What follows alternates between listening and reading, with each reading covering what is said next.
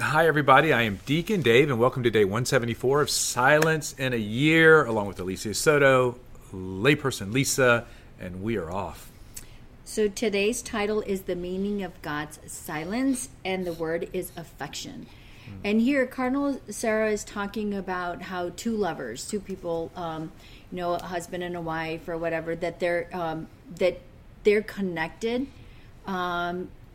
to each other because of that love, and that he's saying he's connecting that with, and you become so used to each other because you spend all that time together, and he's connecting that to prayer and our love with God. So if we sit in silence with God because we're used to it, we're comfortable, just like that couple is comfortable being with each other. A lot of the times they finish each other's sentences or finish each other's thoughts or whatever. When you spend your time in prayer, you have built that relationship with God that you're in tune. So in other words, are you in tune with that person? So are you in tune with God when you sit in prayer? Lisa. Well, it just made me kind of think of, so there's things such that are called positive soul ties, and it's just people who share a godly relationship.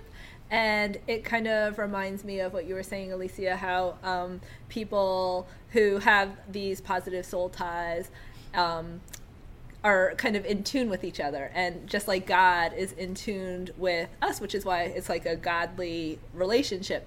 And so a lot of times that people won't need to express verbally how they're feeling, that they're in tune to maybe body language or expressions, or maybe just some sort of vibe that they're giving off when they have that kind of connection. That's the kind of connection, that deep connection that God wants with us, and we just have to open our hearts and spend time with Him to develop that. Yeah, I think, ladies, this whole idea of just sitting with God and being present to God, and God doesn't always have to say anything. So like Alicia, like you had said in a prior episode, maybe occasionally, and this would be true of any of us, right? Go to adoration, and it's just like, I don't necessarily feel like God is speaking to me. Yet, we are present to God, and God is present to us, and because of the depth of that relationship, that is good enough. A married couple, for example, can sit in the same room and be perfectly content reading their books or doing whatever, and they don't always have to be conversing to be in deep, intimate relationship with one another, right? There's this silence, there's this presence, there's this understanding that is found in the depth of the sacrament of marriage that they each have.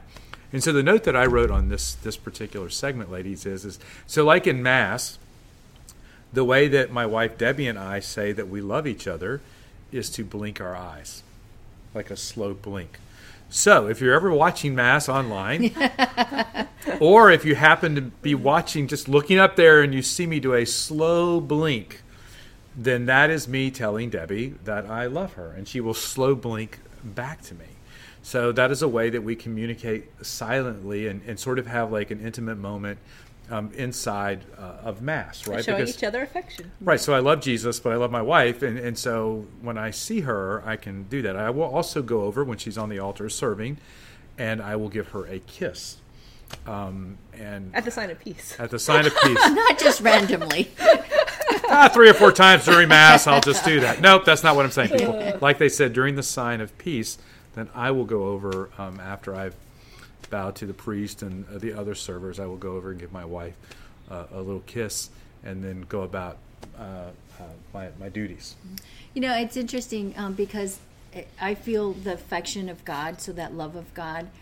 Even when I was out in the prayer garden here at the retreat center earlier today, and there were 2 yellow birds. They love it out here. There, and to me, that's the fact. I can feel God's affection through those birds because they're just kind of flying around, and they stop and then they move about.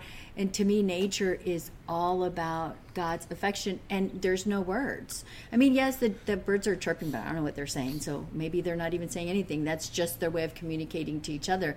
But that's God's way of communicating His affection, His love to us, the appreciation of His creation. So you got here really early this morning, Alicia, right, Mm-hmm. to do some work before getting ready for the podcast today. Right.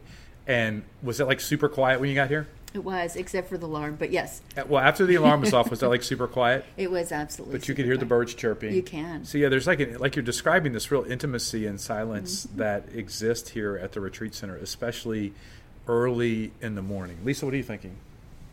Oh, well, I like Delicia's bird story because the other day when I was working from home, in my office, it's not, I just see my neighbor's shed and my fence, and so it's not like a very nice view. It's but, not.